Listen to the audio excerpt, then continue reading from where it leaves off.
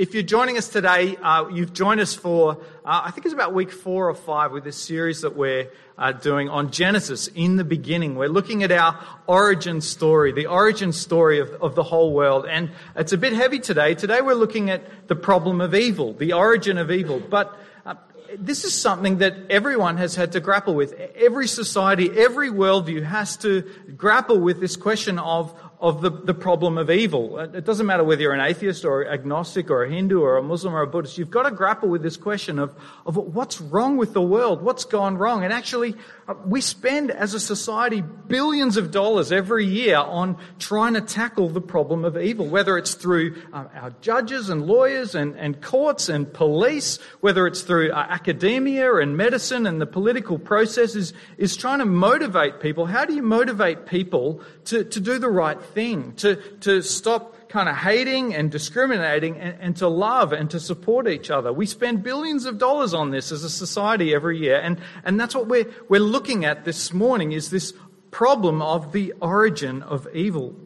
There's this woman called Beatrice Webb, who's was one of the architects of the social welfare system in the United Kingdom in the early 20th century. Her and her husband Sidney were known as the kind of founders of the social welfare system, and she was part of the intelligentsia and the elite of the day. And she wrote this essay where she says this. She says, "Somewhere in my diary, 1890 perhaps, I wrote, I have staked everything on the essential goodness of human nature.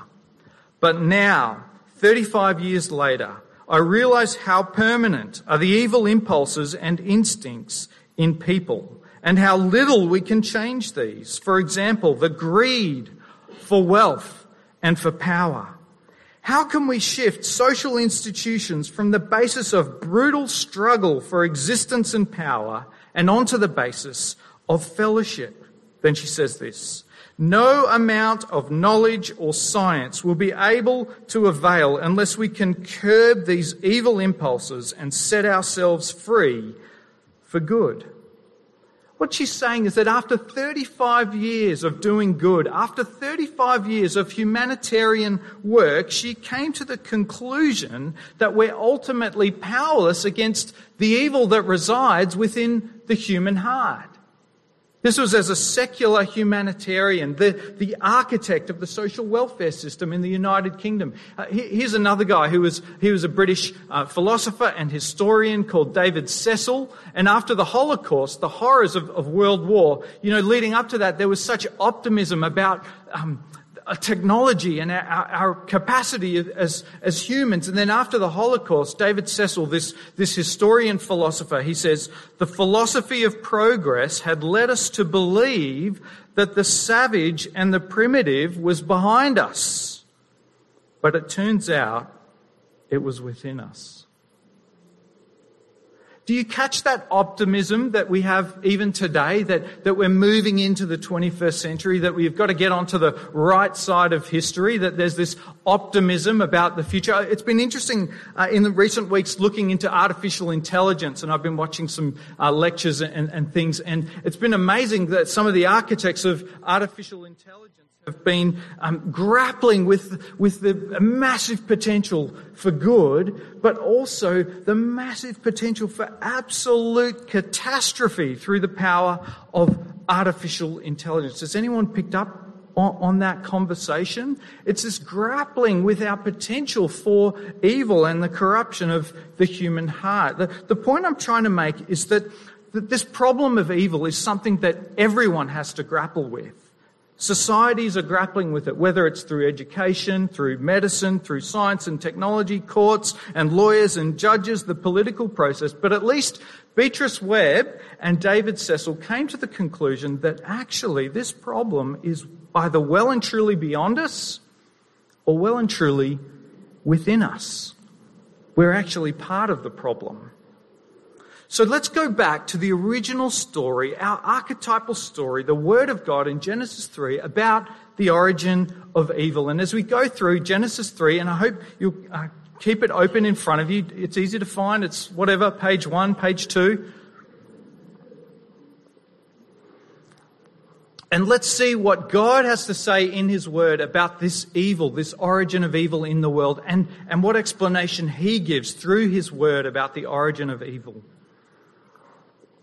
And I hope as we go through to show you four things as we look at it. Firstly, the root of sin we're going to see. Then the essence of sin. Then we're going to see the signs of sin. And finally, the solution for sin. So let's dive into the scriptures together and look firstly at the root of sin. Back in chapter 2, verse 16, you see God is speaking to Adam and Eve, and he says, "You may freely eat of every tree of the garden, but of the tree of the knowledge of good and evil you shall not eat, for in the day that you eat of it, you shall die." Then in Genesis 3, verse 1, the serpent comes to the woman and asks her a question. He's cunning. He's more cunning and crafty than any other animal that God made. And he says, "Did God say you shall not eat from any tree in the garden?" You see what he's doing? Then in verse 4, "But the serpent said to the woman, you will not die." So please note firstly that the goal of the snake is not to question the existence of God. The goal of the snake is to question what? The Word of God. And not just to question the Word of God, but to contradict the Word of God. Firstly, there's a questioning in verse 1, but then we get to outright contradiction in verse 4. God didn't say that. And so I want you to see that the snake is always at work, even as we look at the Word of God now, to get us to question and to contradict the Word of God, but ultimately to question the character of God. Did you notice how he did that in verse 1 with that question? Did God say you shall not eat from any tree in the garden? Close, but way off. What did God actually say? Chapter 2, verse 16. "You may freely eat from every tree of the garden, except for one." What's Satan doing here? Well, he continues along the same vein in verse 5. Have a look. Let me tell you, God knows that when you eat of it, your eyes will be open and you will be like God. So what's he doing? What's his strategy here? He's saying you won't die. Things won't get worse. If you step outside the bounds that God has for you, things will get better. Your eyes will be open. You'll be free. You'll open up new horizons, new possibilities for your life. You see, what the snake is saying is you can't trust the character of God. You can't trust God's love for you, that he has your best interests at heart. He's holding back from you, which means that if you do what God says, if you bring your life into submission under him, you'll be missing out. Friends, this is the first FOMO, fear of missing out. If you submit your life to God, oh my goodness, your life is going to be miserable. It's going to be black and white. It's going to be boring as anything. If you submit to God and his will for your life and don't step out the bands that he has for you, because he's not a good God. He's not a loving God. He won't provide for you. He doesn't have your best interests in heart. You need to break free. To quote Elsa from Disney, "It's time to see what I can do, to test the limits and break through. No right, no wrong, no rules for me. I'm free." I won't say the next bit. We've had enough of it in our household. A.W. Tozer was a great preacher in the 20th century, and he says, what comes into our mind when we think about God is the most important thing about us. The most important thing. And Satan knew that so well, the snake knew that so well, that he tries to distort and destroy Adam and Eve's picture of God. Have you read Genesis 1 and 3? Have you seen how lavish and beautiful and overflowing with mighty love and power? Do you remember the streams of his love and the fruitfulness and the goodness? And he blessed them and he said it was good, it was good, it was good, and you may eat from any tree. And Satan is targeting their picture of God to destroy it. So that's his strategy. It's to contradict God's command and to question God's character. He wants you to think he's a bully, he's a tyrant. He's keeping you down. And so what that means is that you're on your own. If you want things to go well, you need to go and get it for yourself. You need to take care of number one, because he's not looking out for you. You've got to look after number one. Just like Taylor Swift said recently in a commencement address. You know the commencement address where you've got all the graduates in their garb, and she gets up to these university students who are graduating, and she says, "The scary news is this: you're on your own now. You're on your own. There's not a good, loving and gracious God who will provide for you, who will care for you, who, if you come to him, will look after you. You're on your own." Never mind all the goodness that we see in Genesis 1 and 2. And so it's no wonder, as people have taken on this lie, that we see them striving and straining and working themselves to death to prove their worth, to prove their value, because they have to look after themselves. They can't trust God to look after them. And so there are people who are absolutely exhausted trying to control things and get their family and their friendships and their relationships and their workplaces and their finances and everything together because they can't trust God to do any of that. They're on their own. We're eaten up with this anxiety because we don't trust the love of God to give us that sense of security and safety, because you're on your own. This is the lie at the root of every human heart, that God cannot be trusted. You're on your own. That's the root of sin. But what about the essence of sin? Well, at one level, you could say the essence of sin is just when God says, don't do that, and you do it, right? That's like a behavioural interpretation of sin. And that would be right. We do see that. But it actually goes deeper than that, where in verse 5, Satan dangles a carrot in front of them. I don't know if you saw that, where he says, if you eat of this tree, what will happen? Your eyes will be opened, but you will be like God. You'll be like God. You'll become gods. It's interesting. I find that if you know the backstory of this serpent, this snake, you know that he was an angel. He was one of the most glorious angels in God's army created. We see this in Isaiah chapter 14. And this is exactly what he did. He wanted to reach out and he wanted to become like God. And then he was cast down and thrown out as a dark angel. But he was one of the most glorious, beautiful, powerful angels. It says in Isaiah 14, "How you have fallen from heaven, O morning star." That means Lucifer, bright one, son of the dawn. You have been cast down to the earth. You who once laid low the nations. You said in your heart, I will ascend to heaven. I will raise my throne above the stars of God. I will sit enthroned on the mount of assembly. I will ascend above the tops of the clouds. I will make myself like the Most High. That's what he did. It didn't work out so well for him, and so he's been trying to get humans to do that for the rest of history. And that's what he's doing here. If you eat from this truth, you will be like God. You will ascend to the tops of the clouds. You will make yourself like the Most High. And so the essence of sin is us putting ourselves in the place where only God deserves to be. We take on the prerogatives that only God should have. We make ourselves the ultimate authority over everything, which is what God should be. We make everything and everyone else orbit around our life and our priorities and our value and our worth, when it should be us revolving around God and who He is and His glory. In other words, sin is being self-centered and self-absorbed, making it all about the self instead of making it about the God who made all this.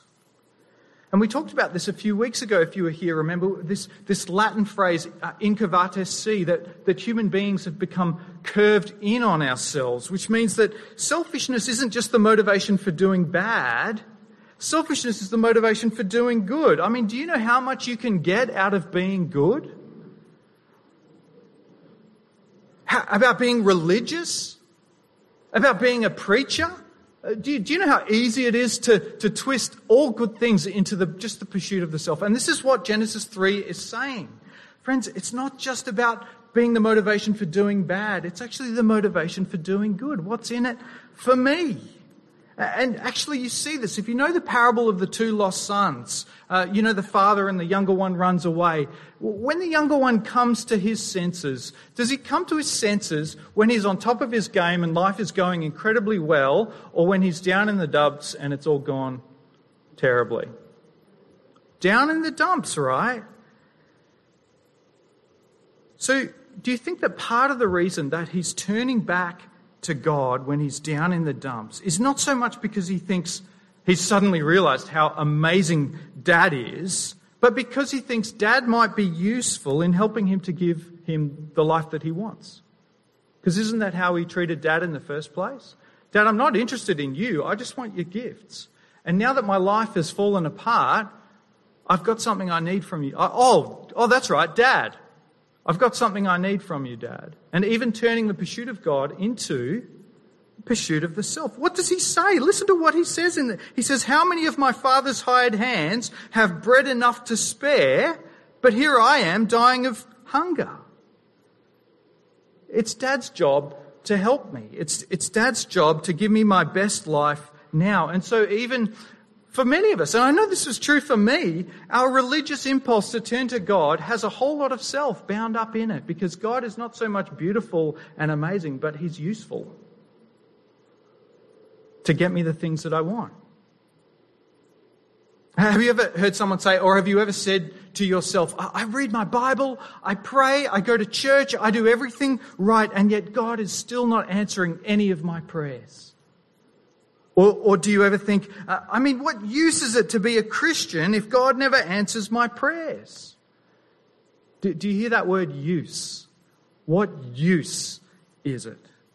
You see, if you obey God and you say, I'll obey you, Lord, as long as fill in the blank. Lord, I will follow you, Lord, as long as fill in the blank. Friends, whatever you have on the other side of the as long as, that's your real God. That's who you're serving. That's what you love. That's what you think you really need and you can't live without. I can do without God, but I can't do without this. And I'm more than happy to serve God as long as he can help me to get this. Even though he loves me, even though he's the giver of all good gifts, I can't trust him. I can't come underneath him. I'll serve God as long as he gives me this. And that's my real God.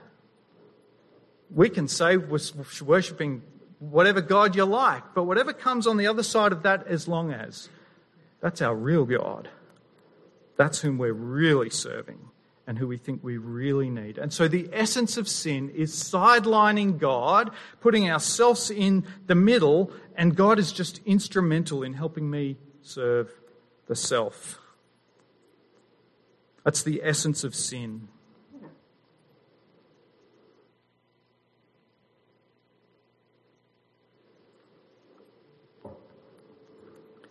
What about the signs of sin? Or the evidence of sin in the world? Well, according to this passage, it's that sin is like a malignant cancer that destroys relationships. You see it in verse 7 at a horizontal level, and then verse 8 at a vertical level. So firstly, our human relationships, what happens after they eat the fruit? It says they were naked and ashamed, and they covered themselves. And so ever since that fateful day, from now on, humans will wear masks to hide themselves from each other and to control how people will see them. It's not safe anymore to be completely open and completely transparent, and so we put on masks to control how it is that we're seen. The reason that they sowed fig leaves is because now they're not resting in God's love and God's blessing like streams of water pouring out on them, giving them safety and significance and security. Now they're out there on their own, insecure and anxious, and so they have to patch up their own righteousness to prove their value and to prove their significance and to prove their worth, working tirelessly and patching up these fig leaves to cover over this nagging sense of insecurity and anxiety because of being cut off now from God. And so now relationships have become just a means to the end of propping up myself. Human relationships have been destroyed, broken.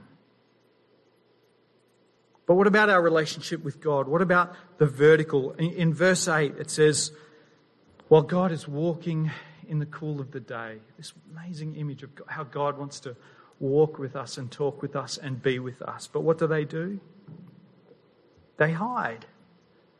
And the reason that they hide from God is that once you stop basing your identity on His blessing and His glory, like being made in an image of God and being a mirror with the light of God's love shining on you and then bearing it, once you cut yourself off from that and you start building your identity on whatever it is, you're this or you're that.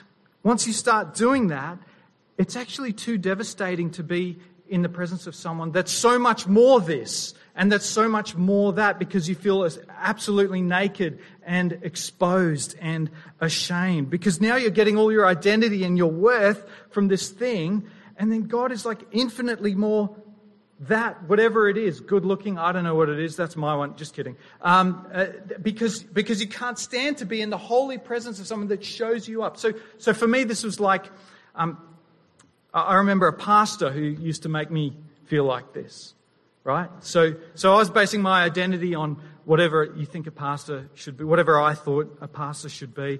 And every time I saw this guy's posts on Facebook, I would just die a million deaths because he was so much better and so much more this and so much more that. To be in his presence, to be exposed was just to feel naked and ashamed. And by the way, consumed with jealousy and envy. And so Adam and Eve can't stand to be in the... Take that and multiply it by 1,000,000 times, and you have Adam and Eve hiding away from the presence of the Almighty, the Holy, the Beautiful, that were you to come into His presence, you'd be so devastated, to be so exposed for what you are, for who you are, and for what you've done.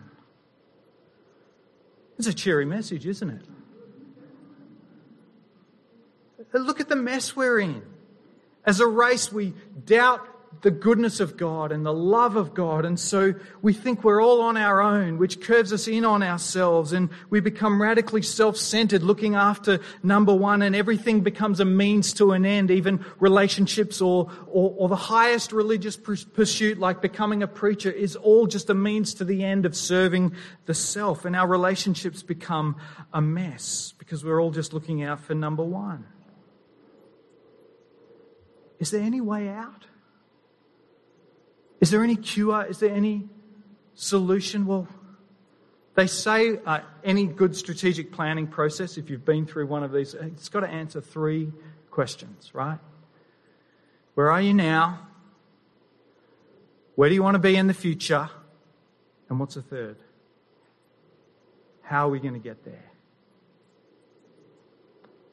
Well, look at where God starts.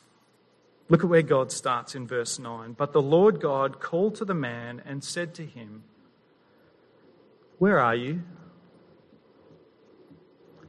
Do you think God doesn't know the answer? Do you think God doesn't know where He is? What's He doing? Why is He asking, "Where are you?" He's counseling him.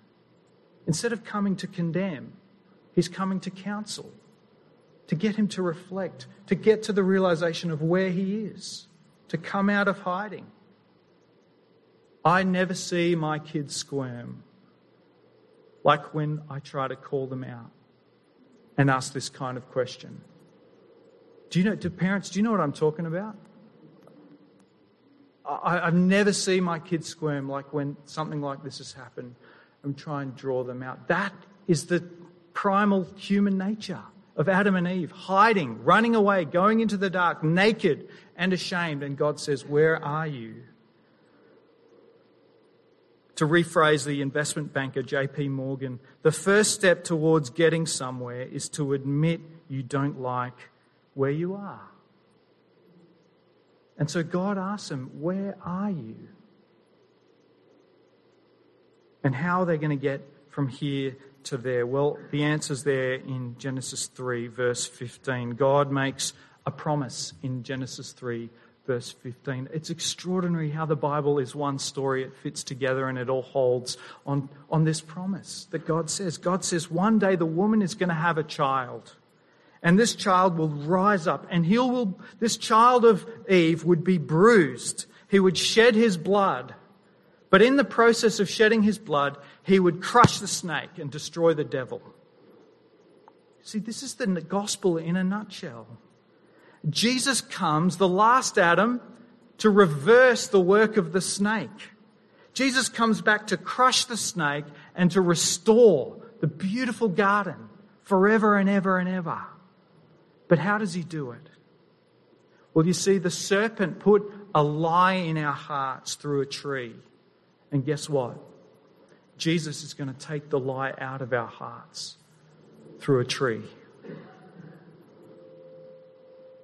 The first Adam in the Garden of Eden was told by God, obey me about the tree and you'll live. That's what he said to the first Adam. Did he do it? No, he didn't do it. The second Adam, Jesus Christ, in a garden also, the Garden of Gethsemane, God said to him, obey me about the tree and you'll die. What tree? The cross. The first Adam was told, obey me about the tree and you'll live. But he didn't do it. The second Adam was told, obey me about the tree, go to the cross, and you'll be crushed. But it's the only way that the lie, the poisonous picture that the serpent has put in people's hearts, that venom, that picture of God, it's the only way that that venom will be removed. It's the only way that the punishment and the guilt will be taken away out of their hearts and that evil and that sin will be finally removed, is if you obey me about the tree. And he did. He did obey God about the tree. George Herbert was a poet, and he writes this poem called The Sacrifice, and it imagines Jesus from the cross speaking to people as they pass by. He's speaking as they pass by. He's up on the cross, and he has these lines in Jesus' mouth. All ye who passed by, behold and see, man stole the fruit. Now I must climb the tree of life for all, but only for me. Do you see what he's saying in the poem? He's saying that because the tree of the cross was a tree of death for Jesus, it has become a tree of life for us.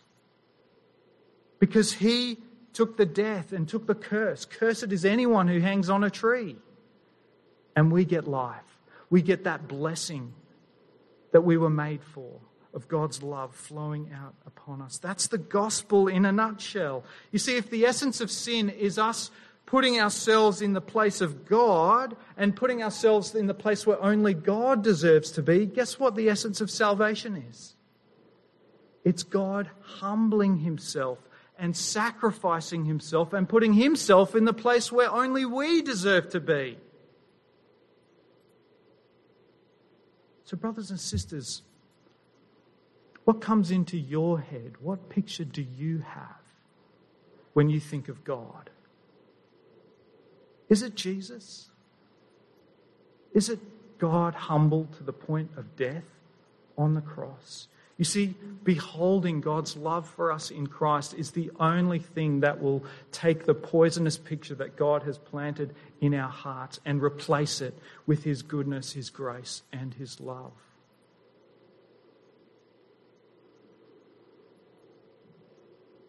And so I want to say to you this morning that Jesus stands ready, if you open your heart today, to remove the lie from any dark crevice in your heart and to replace it with his love, his goodness, and his grace. Amen? Let's pray. Father, thank you for giving us such a powerful story about the origin of evil. Thank you, Lord, that you came to them not to condemn, but to counsel and to draw them out. Thank you, Lord Jesus, that You did not consider equality with God something to be grasped, but you made yourself nothing, and being found in human likeness, you humbled yourself to the point of death, even death on a cross. Lord, help us to see your great love for us in Christ, that you might remove the lie of the poisonous snake, that we don't have to strive, we don't have to run around to prove our value and our worth, because we're not on our own. You're with us and you love us. Help us to trust in your love and to come to you this morning in Jesus' name. Amen.